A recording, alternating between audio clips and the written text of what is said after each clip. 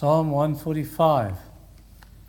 On the screen behind me, you have the theme.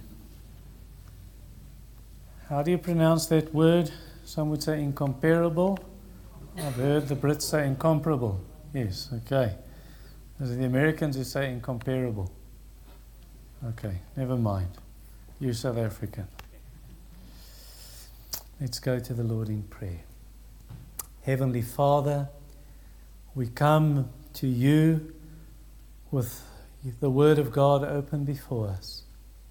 O Lord, please let us not read and hear the proclamation of a psalm and be bored stiff by the teaching of who God is. Oh, let our hearts be moved to adoration and amazement, to stand in awe of the Most High God. We pray this in the name of Jesus. Amen. Psalm 145, a song of praise of David. I will extol you, my God and King, and bless your name forever and ever. Every day I will bless you and praise your name forever and ever. Great is the Lord and greatly to be praised, and his greatness is unsearchable. One generation shall commend your works to another, and shall declare your mighty acts. On the glorious splendor of your majesty.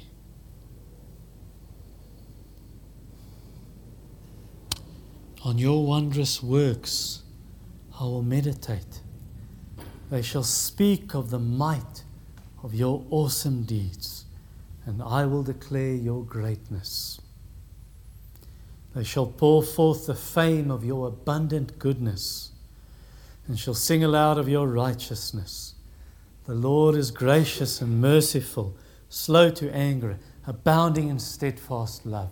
The Lord is good to all, and his mercies over all that he has made. All your works shall give thanks to you, O Lord, and all your saints shall bless you.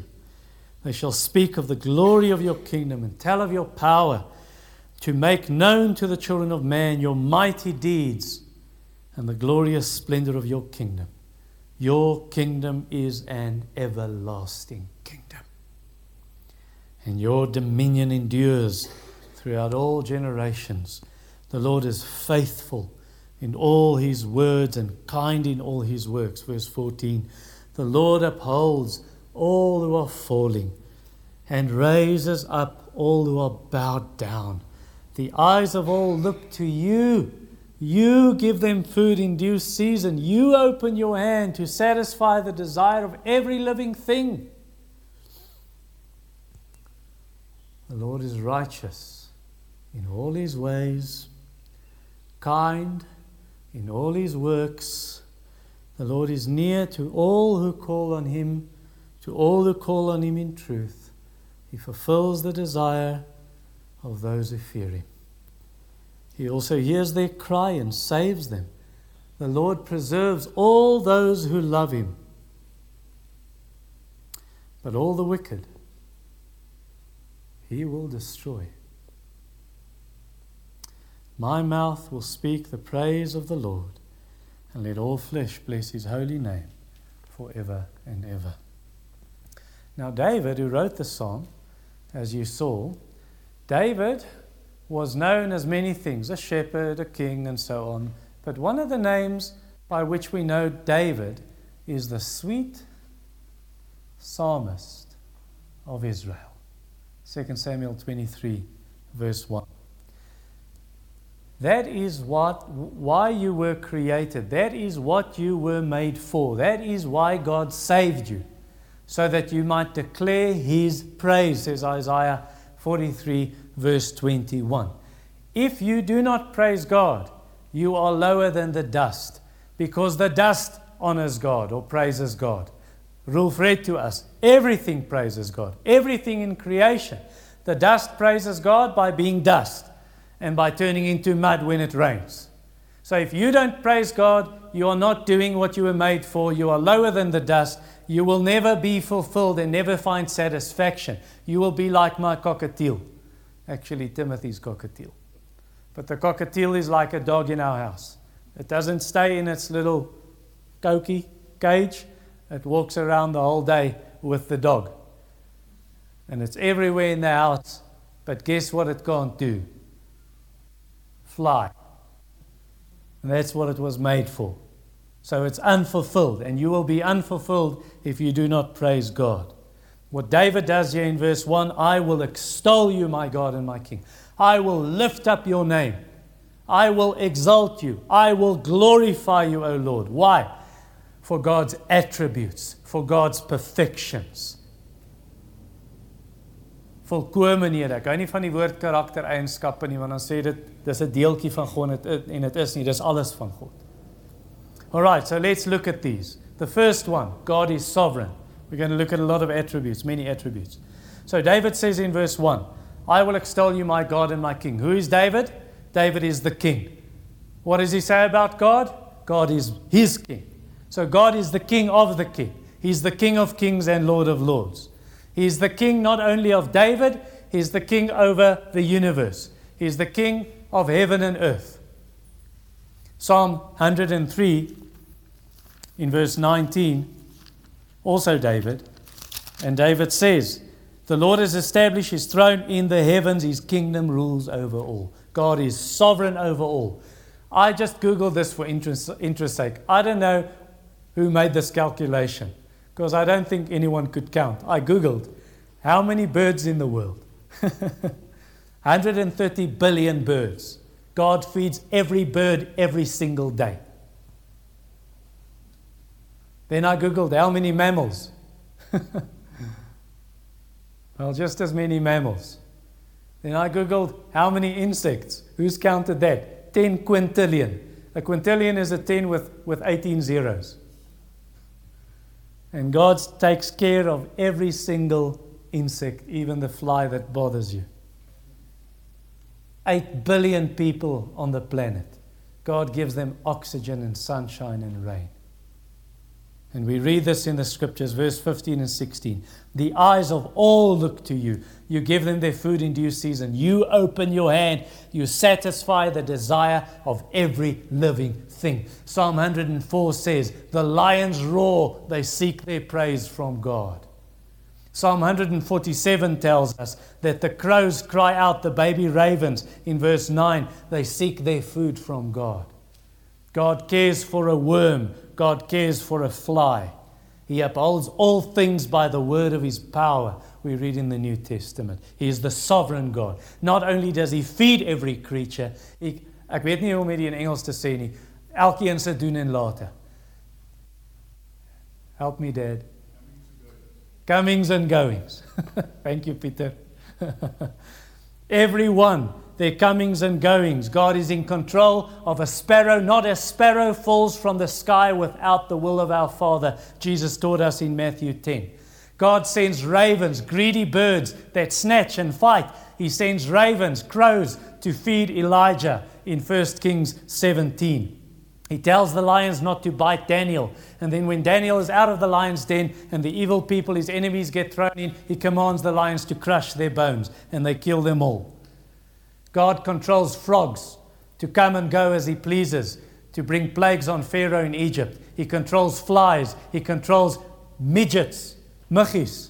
He controls all of these things, gnats, to come upon the Egyptians. God sends a fish to rescue Jonah, commands the fish to spit him out, tells a worm to eat the plant that gave shade to Jonah to teach Jonah a lesson. And even for us, you make your plans, but Proverbs tells me that God commands your footsteps. It is not in man, O Lord, said Jeremiah in chapter 10, verse 23. It is not in man to determine his own way. It is in God. God even controls the heart of Cyril Ramaphosa. God controls the heart of a king. it's like a stream of water in his hands, Proverbs 21, verse 1. God is sovereign. God is in control, working all things according to the counsel of his will, knowing the end from the beginning, saying, my counsel shall stand. I will accomplish all my purpose. For from him and through him and to him are all things. And it is for this reason that creation and the saints of God, the saved, The believers in the body of Christ worship the Lord. We praise our King. Verse 6. They shall speak of the might of your awesome deeds, and I will declare your greatness. Verse 10. All your works shall give thanks to you, O Lord, and all your saints shall bless you. That's what you read for us in Psalm 148. All those creatures giving praise to God. And obviously then also the people of God. Job said in chapter 12, verse 7 to 9, go and look at the animals. Look at all these creatures God has made. And they will tell you, even the creatures of the sea, they will tell you God has done this. They even know this. I always think of creatures praising the Lord. I love birds. I just got a bird book for Christmas because Jeremy had told me that all these names had changed, and I knew many of the old names and got rusty. So thank you for the tip. So I got Robert's bird book. And so beautiful. My favorite bird, I think, must be a woodland kingfisher. And I've seen it. I've seen it, even if you see it on a photo, it's not the same like seeing the real thing. It's a blue, it almost hurts your eyes. It's like a neon blue, the blue of this, the whole bird, and then black stripe on the wing, and then a bright red bill with black at the bottom. Beautiful. And I see this wing, a picture of the wing spreading the bird spreading its wings, and I think of the animals, the creatures giving praise to God. Or I think of mountains. I love mountains. I love massive rock face like Meiringspoort.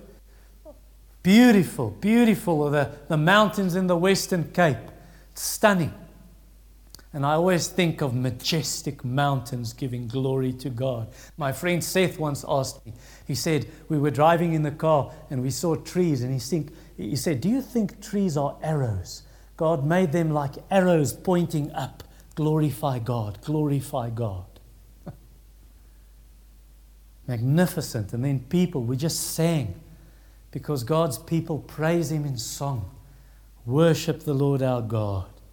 And then we go further. Not only do we worship God, we tell the next generation. We tell our children of our sovereign and great King.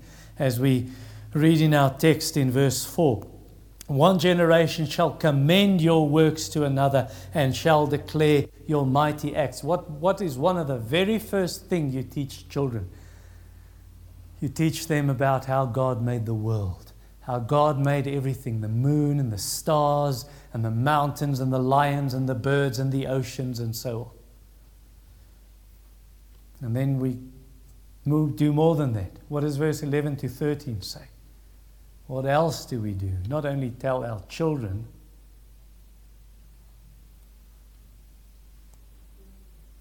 yes, we tell everyone.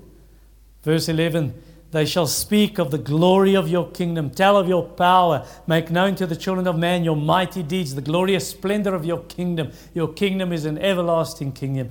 Your dominion endures throughout all generations. So we tell about this kingdom. We tell about the kingdom of Christ that will never end. There will be no heir to the throne, no successor to the throne of Jesus Christ, because He is King of kings and Lord of lords forever. Where's the Babylonian Empire? Where's the Medo-Persian Empire? Where's the Greek Empire? Where's the Roman Empire? All gone. The kingdom of Christ will remain. The kingdom of Christ shall stand. Fight your wars. Fight your wars in Israel and fight your wars in Russia and Ukraine. None of those things will matter when the Lord Jesus returns in power and great glory to claim His kingdom in its final form. He brought us out of darkness into His marvelous light, delivered us from the domain of Satan, and brought us into the kingdom of His beloved Son, the kingdom of light. And this is what we proclaim. This is what we proclaim, saying, your God reigns. He's your Lord. He's your God. Bow your knee to Him. He has a message of peace, proclaiming peace, announcing peace, proclaiming news of happiness, that this God reigns. Bow the knee. Tell them of the kingdom where the lion and the calf will lie together, the wolf and the lamb, where there will be peace and the earth will be filled with the knowledge of the glory of the Lord as the waters cover the sea. Tell them of that new Jerusalem that will come down in all its splendor, brilliance, brightness, and beauty. second attribute. So the first, God is sovereign. Second, God is incomprehensible, onbegryplik, onverstaanbaar. I love listening to sermons. I love listening to questions and answers. I learned such a lot through listening to these. So there was a Q&A with, probably in John MacArthur's church, a little girl gets up. What was her name? Stacy or Jessica or whatever. Hi, Jessica, what's your question? Pastor John, I got a problem. You know, my friend and I, she sounds about 6 years old. The other day, or 5 years old even, we were talking about God, and we wondered, how did God come into the world to create all of us? And we're confused. God didn't need to come into the world. God created it all. And she's right, we're confused. So are some of us. If we really think too deeply about God, all of us. Who can fathom God? Who can understand God? The depths of God. Verse 3, great is the Lord, greatly to be praised. His greatness is unsearchable. How can we come to the bottom of this? You can't. This ocean has no bottom. Job 36, verse 26. Behold, God is great, we know him not. The number of his years is unsearchable. Oh, the depths of the riches of the wisdom and the knowledge of God. Wow. We're looking at God attributes tonight, and if I'm done with a psalm tonight, and you might learn things about God, we've just scratched the surface. There are attributes of God that are not even revealed in Scripture. As we know from Deuteronomy 29:29, the secret things belong to the Lord. So what is the appropriate response? The appropriate and fitting response is give great praise to a great God. Verse 3 again. Great is the Lord and greatly to be praised. Psalm 150 verse 2. Praise him for his mighty deeds. Praise him according to his excellent greatness. That means our singing. And that's not the only way we praise God, but it's one of the ways. That means our singing cannot be shallow. Ons kan nie vlak teologie sing nie. Our singing must be deep. Our theology must be meaty and robust. Singing great things to a great heart, and obviously from the heart and not just from the head and the mouth. I want to share a short testimony with you. I listened to Christian hard rock music, really hard rock. It drove my mother up the walls. Because we weren't allowed to listen to rock music as children, so I went away from home. I became a student at seminary, and I thought, well, at least this is Christian. And Christian punk rock music. I never went to Christian metal music. And I'll say something about that now. So I listened to all this wara wara. And then I started reading the Bible more and more. And the more I read the Bible, I discovered these great things about a great God. And so I wanted to express myself through song. And the music didn't do it for me. It's like those words were so shallow. The theology was so shallow and so man-centered. Oh, all about me and what I am and how the Lord looks at me and me and me and me. And one day, I walked into the Christian bookshop to buy another CD. Because one of the bands I loved, or a rock band, they had a new album. The new album is out. I walked into that shop. I cannot explain why. I just thought, I'm done with this music. I don't want to buy one. And I'm going to get rid of all my CDs. And I idolized it. It was all in alphabetical order in my CD case. And the CD mustn't be in like this.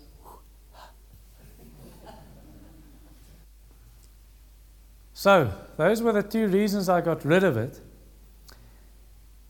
And I thought of Psalm 119 verse 7. I will praise you with an upright heart when I learn your righteous rules.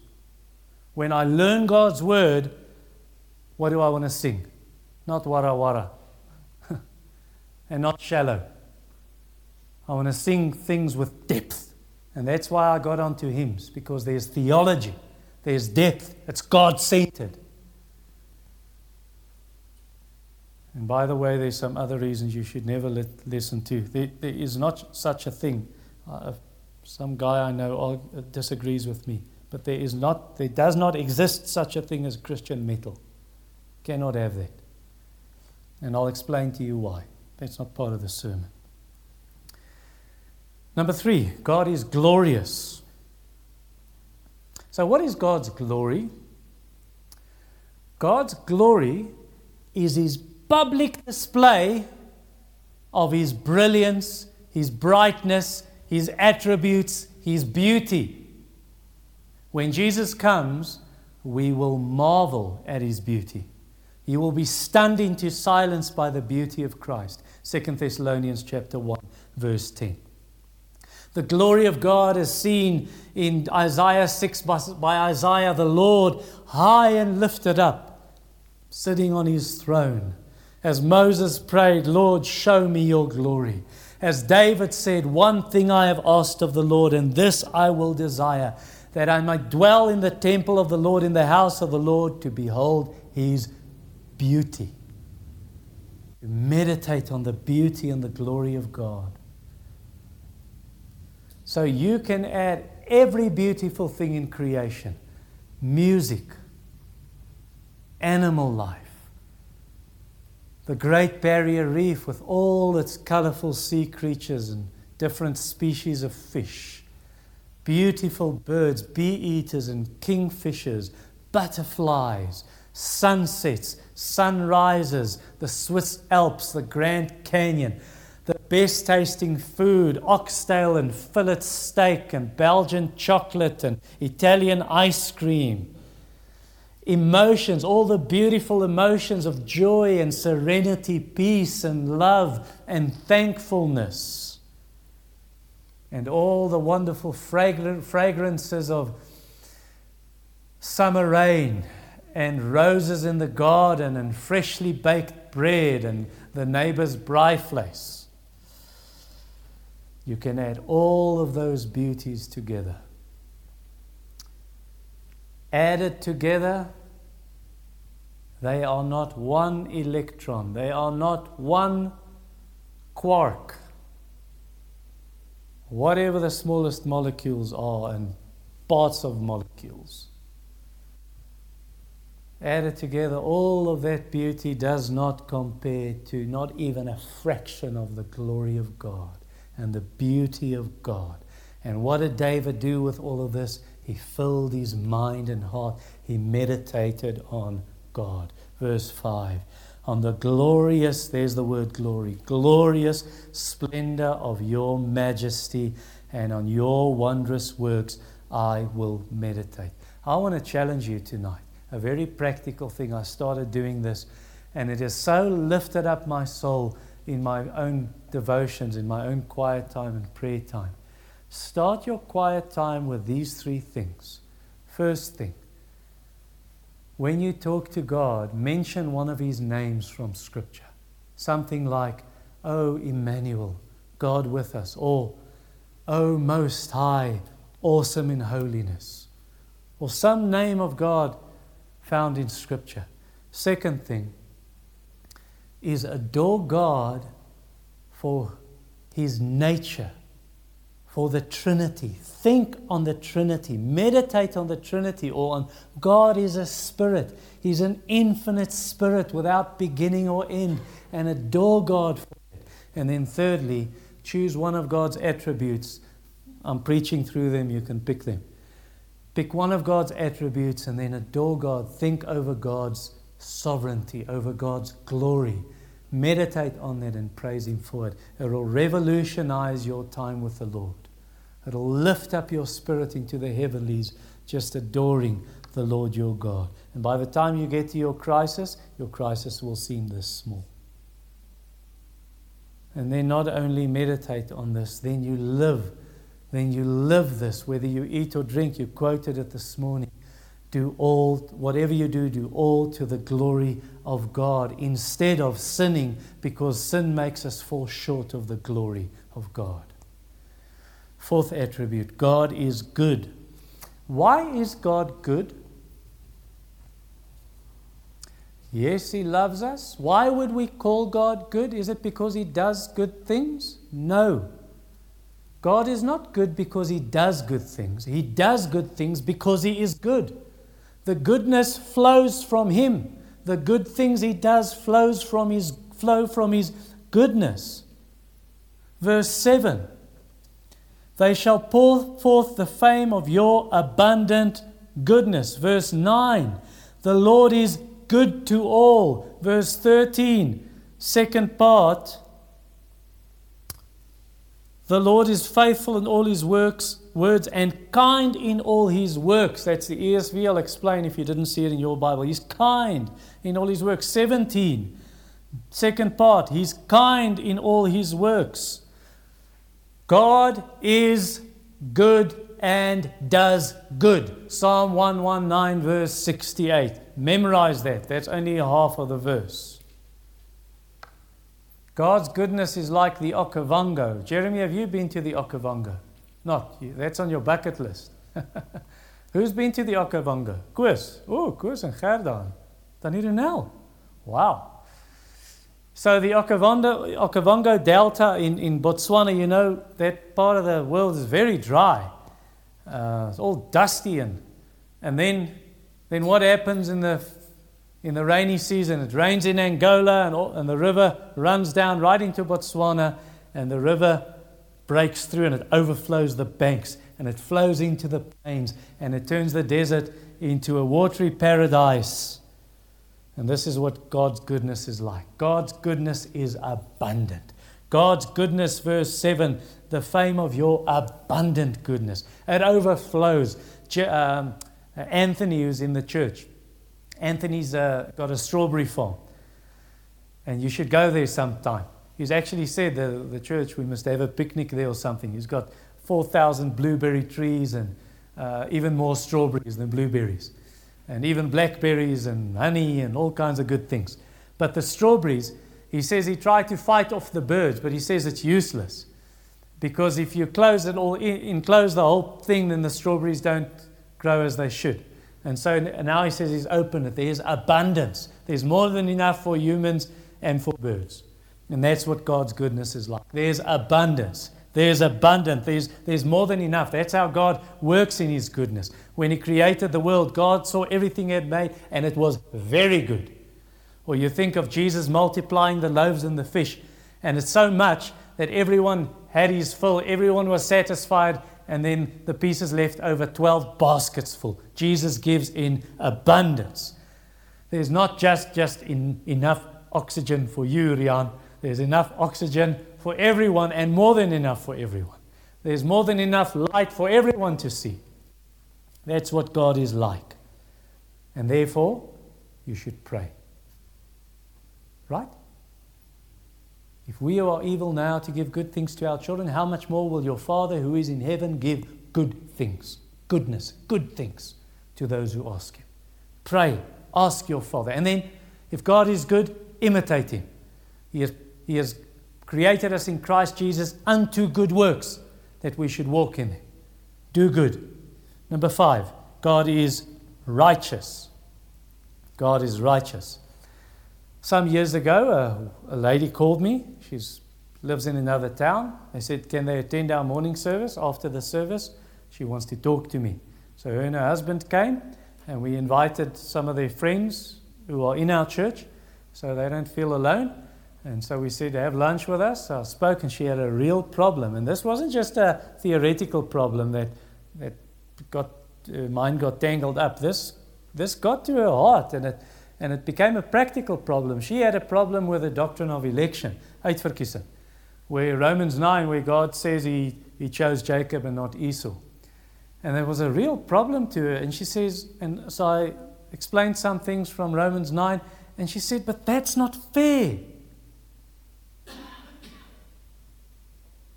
I said to her, you and I are not the determining factor of what is fair and not fair. God is the righteous one. He determines what is righteous and good and just. And that's even what Paul deals with in Romans 9. People said, you will say to me, but God is unjust. And then Paul answers that objection. God always does what is just. He always does what is good and what is right. Verse 17. The Lord is righteous in all his ways. And because that is so, we should praise him for that righteousness. Verse 7, second part. They shall sing aloud of your righteousness. Praise God for his righteousness. You and I are not righteous. God is righteous. That means people are in big trouble, because when God judges, it will be a righteous judgment. And we will all fail the test. So our only hope is to flee to God to find his righteousness by faith in his Son, Jesus Christ. And we receive that as a free gift through faith. Philippians 3:9. Number 6, God is gracious.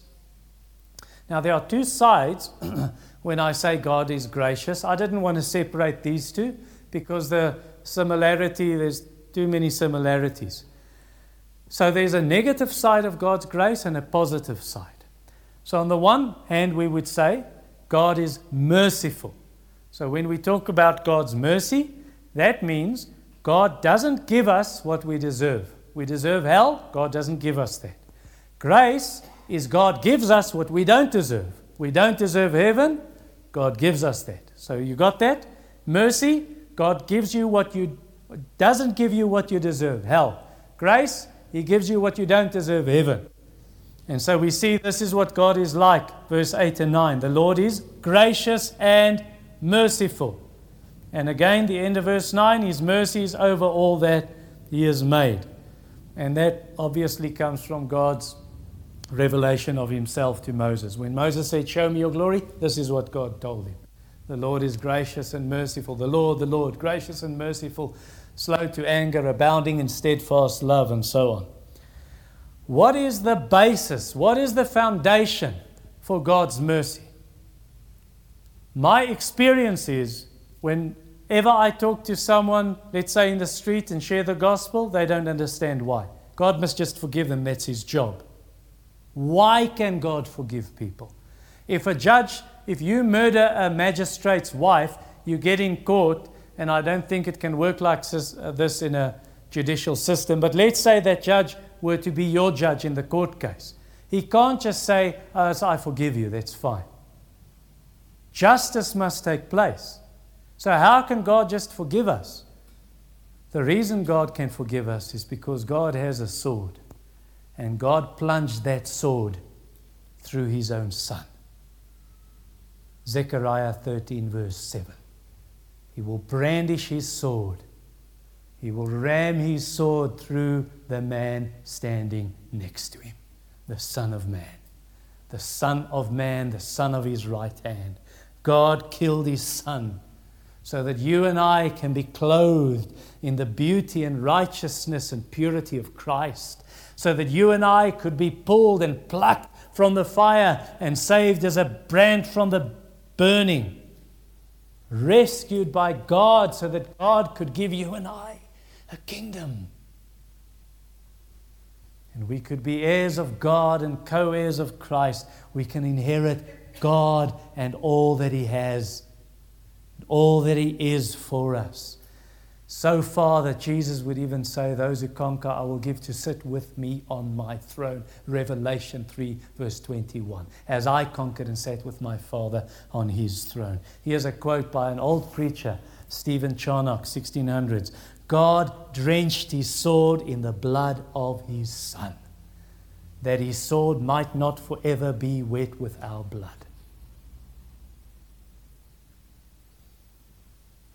You want to know what the national anthem of heaven is? Amazing Grace. Number 7. Seventh attribute, God is patient.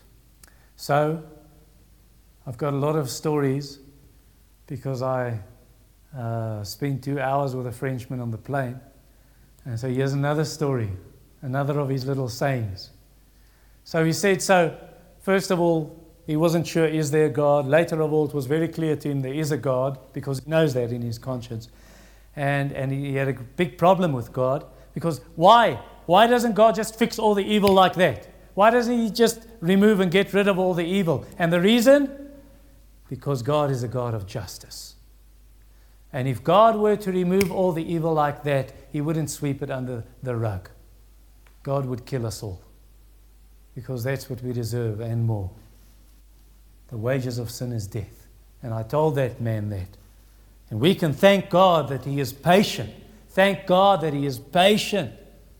Why is God patient? God is not patient that we can sin more. God is merciful. God is patient. So that we can repent. That's why Jesus hasn't come yet. That's why God has waited thousands of years. God is patient. And the psalm speaks about the Lord who's so slow to anger. Verse 8, He's slow to anger. Number 8, God is love. You find that in verse 8. Abounding in steadfast love. Now, Peter said in prayer meeting this morning, I think it was in the prayer meeting, yeah? He spoke of the Hebrew word, yeah? Chesed. And the Hebrew word for steadfast love. Who of you have a Bible that says loving kindness? Or mercy? Okay, they're all different. NASB, loving kindness. Yeah. So really what this speaks about, this word chesed, it means it's a faithful covenant love. A troue verbondsliefde. And I've got a verse to prove that in Hosea chapter 2. Hosea 2, this is a big book about God's marriage to Israel, and Israel's like a prostitute, keeps on turning away from God, worshipping idols.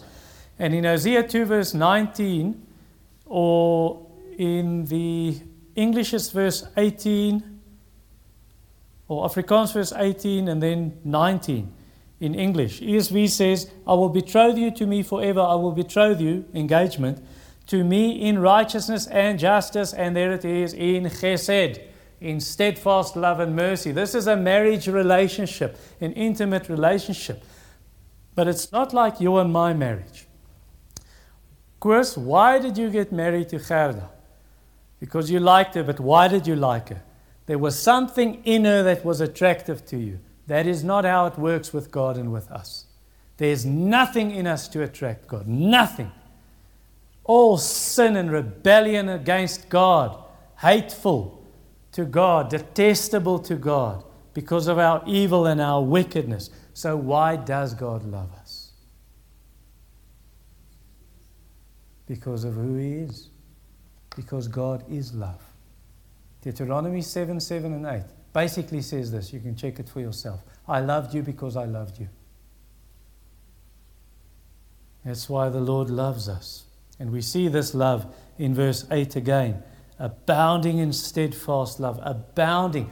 When did Jesus die for us? How did God show His love for us? Jesus died for us while we were yet sinners. Not when we were beautiful and attractive. He made us so. So please, let no one here say, let no one ever who listens to this recording or watches this online, let no one say, I'm too wicked, I'm too bad. God can never love me. Even if you were beautiful and cleaned up, you would still be filthy in the sight of a holy God. God does not love you because you deserve it or I deserve it. He loves you because He is love. He abounds in steadfast love. So, God can love you. Doesn't matter how sinful, wicked, wretched, and broken you are. Are some of you sitting here this evening, or some of you sitting at your house watching this, and you think, I do not have any hope for such and such. They will never be saved. Yes, they won't. If it hangs on them. But if it hangs on God. No one is beyond the reach of this God and the reach of His love. His love is wider than the universe. It is higher than the heavens. It is deeper than the oceans. Oh, the height and the breadth and the depth and the width of the love of God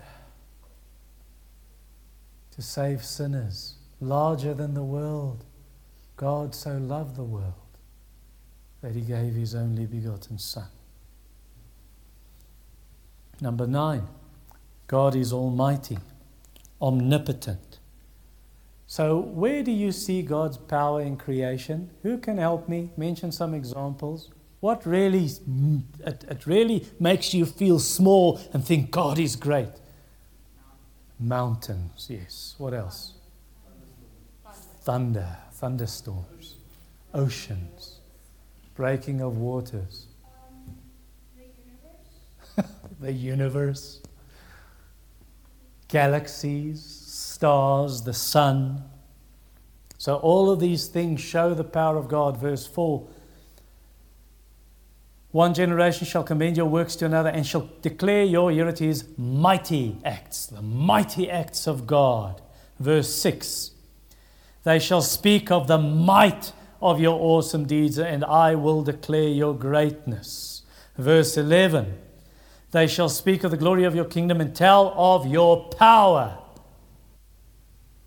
Think of this God who creates galaxies, billions of galaxies. How does he create them? By speaking a word. By the breath of his mouth. Psalm 33 verse 6. Listen to this. 147 verse 4. He determines the number of the stars. He gives to each star its name. Great is our Lord and abundant in power. And yet, after all of this, Job tells us in 26:14, these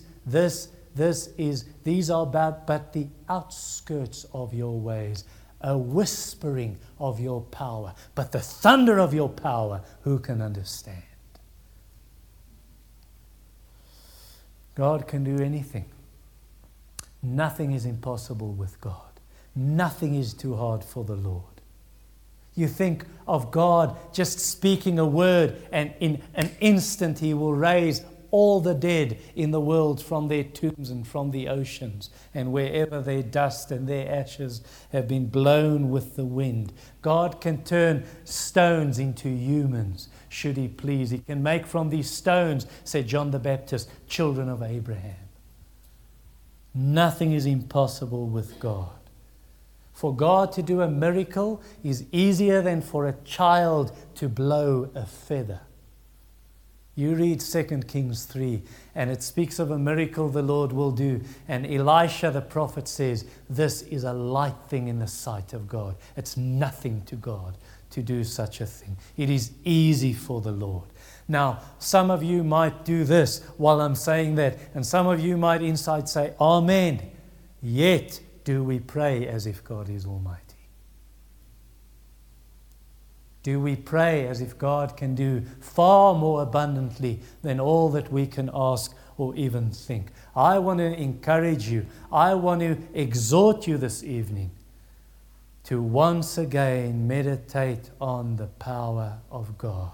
Verse 5, once again, on the glorious splendor of your majesty, on your wondrous works that shows his power, I will meditate. Ponder anew, we sing in this church. Ponder anew what the Almighty can do if with his love he befriend thee. Number 10, God is faithful. So verse 13b, second part of verse 13, the Lord is faithful in all his words and kind in all his works. Now some of you say, that's not in my Bible. Why is it in the ESV and not in every translation? This is how it works, and this is the reason why. This is an acrostic psalm. So an acrostic psalm means, Amelia, when you were in school, there was a boy who really liked you, and he wrote a love letter and sprayed it with Brut, the essence of man. And he wrote Amelia, but from top to bottom. And then for A, he said amazing. And for M, he said marvelous. And so he went. That's an acronym. So when we say an acrostic psalm, it means every verse starts with a different letter of the Hebrew alphabet. It's basically the ABC of God. You can call it that if you want to. And now one of the letters is missing, and that's the letter N. So these guys, they found, but the Greek translation of the Old Testament is written in Hebrew, The Greek translation of the Old Testament, it's got the letter N, this verse I read. And then they read the old Syrian translation, the Peshitta, they saw, oh, it's here too. And then they found one Hebrew manuscript, and it was there too. So they put it in brackets to say it's not in all the Hebrew manuscripts, but it's in this one and in these various translations. But whether it's in your translation or not, is that true? The Lord is faithful in all His words and kind in all His works? Of course it's true. The rest of Scripture tells us God is faithful in His words. Everything God says, God's word is like silver, which is purified in the earth 7 times. It's perfect. Every word of God proves true. I've seen a limit to all perfections, but your commandment is exceedingly broad. The sum of your word is truth, and every one of your righteous rules endures forever. We can trust God's word. Sanctify them in your word. Your word is the truth. Not one of God's promises He made to Moses and Joshua and the people of Israel fell to the ground, says Joshua 21:45. God is faithful in His words. What He says is what He does. So, there's a thing called historical criticism. Now, that doesn't really touch you. It touched me when I studied, and it definitely touches the faculties, the universities that teach theology, because they teach false doctrine. And in many ways, but historical criticism means you come to the Bible and you say, is this really true? We need to check it by some other historical and archaeological facts. And then they come back and say, no, history says this, archaeology says this, science says this, therefore Genesis 1 is not true. That God didn't really create the world, and He didn't do it that way. We know it came by the Big Bang and evolution, which is nonsense, of course. And so they go, and it's historical criticism. You sit in judgment upon God's word. And you start doubting verse 13 that God is faithful in His words. And you start saying He's not faithful in His words. And God says that God speaks truth. He's the unlying God. God cannot lie. But historical criticism says God can lie. And that is sin. Now, none of us are historical critics, but have you ever read something in Scripture? Maybe you're going through a difficult time, darkness, and you think this is not real. This is not true. I can't trust this. Or maybe some doctrine in the Bible you've got trouble with. You say, no, I can't believe that. I just can't believe that. Well, I want to challenge you this evening to read your Bible once again and to come to the Bible with a true searching heart. Say, Lord, show me, and Lord, teach me. And I guarantee you, the Holy Spirit will show you God is faithful in all His words. And if anyone's will is to do God's will, he will know whether this teaching that Jesus brought and this teaching that I'm now saying Jesus told us and God told us in the Old Testament, you will know whether it is true or whether I'm speaking on my own authority. John 7 verse 17. Number 11, not long to go. Number 11, God is gentle. Has life broken you? Has someone else's sin broken you? Has your own sin broken you? You know, God is not like us. God is not like the people who hurt you. And God is not like things that happen in life that break you and hurt you. God is a faithful God. God is a gentle God. And God is the one who picks up the broken. And He shakes the dust off you. And He seats you on a throne with the princes of His people. And He washes you through the blood of His Son. And He forgives your sin and He restores you. Verse 14. The Lord upholds all who are falling and raises all who are bowed down. That is what God is like. A broken and contrite heart, O God, you will not despise. The Lord will bring you to Himself if you are broken before Him. 147 verse 3, He heals the brokenhearted. He binds up their wounds. Verse 6, the Lord lifts up the humble. He'll pick you up there where you're lying in the dust. He will say, comfort, comfort my people. Speak tenderly to her. Speak tenderly to my bride. Speak tenderly to this broken person. You are broken reed, He will not break you. He will heal you. You're a smoldering wick, a candle, and your light, your flame is flickering. He will pick you up and ensure that the flame burns again. He's a tender shepherd that will carry you to His bosom. And be gentle with the lambs, calling you, come to me, all who are weary and heavy laden, and I will give you rest for your soul. Come to the Lord, saved or unsaved. Come to the Lord afresh. Come to the Lord anew. And He will give you the comfort of the Holy Spirit to strengthen and encourage. Number 12, God is imminent. Now, imminent, I-double-M-A, not I-double-M-I. There's a different one. Imminent just means God is close by. Die Here is naby. God is close by. God is closer to you than your skin. God is closer to you than the blood in your veins. He's closer to you than the breath in your lungs. He's closer to you than your emotions. He's closer to you than your thoughts. He's closer to you than your own soul. The Lord is near, verse 14. No, not verse 14.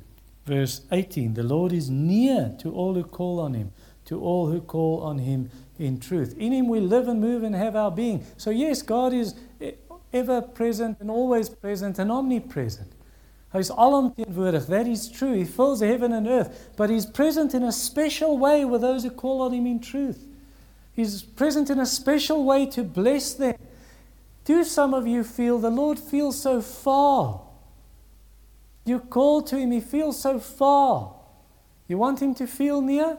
Keep on calling and call on Him in truth, and you will feel Him near. Koos, do you remember you told us a story that once with your house church you had a couple of guys, you went, I don't know, for a weekend or so, and you prayed on a Friday night, and you were so aware of the presence of God in that room. It like as well, you kon dit vat. Like it was tangible. The presence of God when you call on Him in truth, verse 19. He fulfills the desire of those who fear Him. He also hears their cry and saves them. Number 13, God is angry. Toornig. A Jehovah's Witness said to my dad spoke to the guy at Checkers, this was some years ago, and the Jehovah's Witness said, my God is a God of love. He will never send someone to hell. A God who doesn't send people to hell is an evil God. He's not a good God. That means He turns a blind eye to sin. That means He allows injustice. That means He sweeps sin under the rug. That means He takes bribes to let the wicked go, to let the evil go. And we hate that in a system of justice, for that is no justice. That God is a wicked God. A good God says justice. A good God says, I will not turn a blind eye to sin. And He will punish sin. And we have it here in our text, as I'll show you in a moment. Where does God punish sin? One of two places. Either on the cross where Jesus cries out, my God, why have you forsaken me? And for those who trust in the Lord Jesus, verse 20 says, the Lord preserves all who love Him. There is no condemnation for those who are in Christ Jesus. For those who reject Jesus, there's a cup of suffering to drink, and they'll never drink it. They'll never empty it. They get verse 20b. All the wicked He will destroy. An everlasting destruction.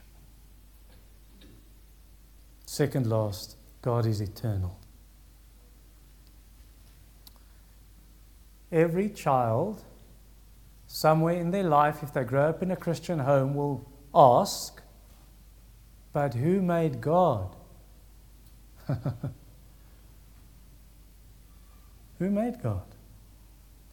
No one. God is before time and God is outside of time. God inhabits eternity. From everlasting to everlasting, you are God. I am who I am. So we got this in our text. God is eternal. Verse 1, I will pray, bless his name forever and ever. Verse 2, forever and ever. Verse 21, forever and ever. Why can we praise God forever? Because he is eternal. No beginning and no end. Either you praise him in heaven forever and ever, or in hell you will glorify God against your will forever and ever. Romans 9:23, you will show God will show his power and his anger and his holiness. And finally, number 15, God is holy. God is holy. God is without equal. John Piper says, God is holy in his absolute uniqueness. One of my favorite quotes. Everything else belongs to a class. We are human. Rover is a dog. The oak is a tree. Earth is a planet. The Milky Way is one of 1 billion galaxies. Gabriel is an angel. Satan is a demon. But only God is God. And therefore he is holy, utterly different, distinct, unique. No wonder Isaiah said in chapter 40:25, with whom shall you compare me, that we must be alike, says the Holy One. And so we do verse 21. My mouth will speak the praise of the Lord, and let all flesh bless his holy name forever and ever. Amen. Lord, we bow before you, the one who inhabits eternity, the infinite one, the tender one, gentle, kind, just, righteous, angry with sin, beautiful, majestic, love, merciful and gracious. Praise your name, now and forevermore. Amen.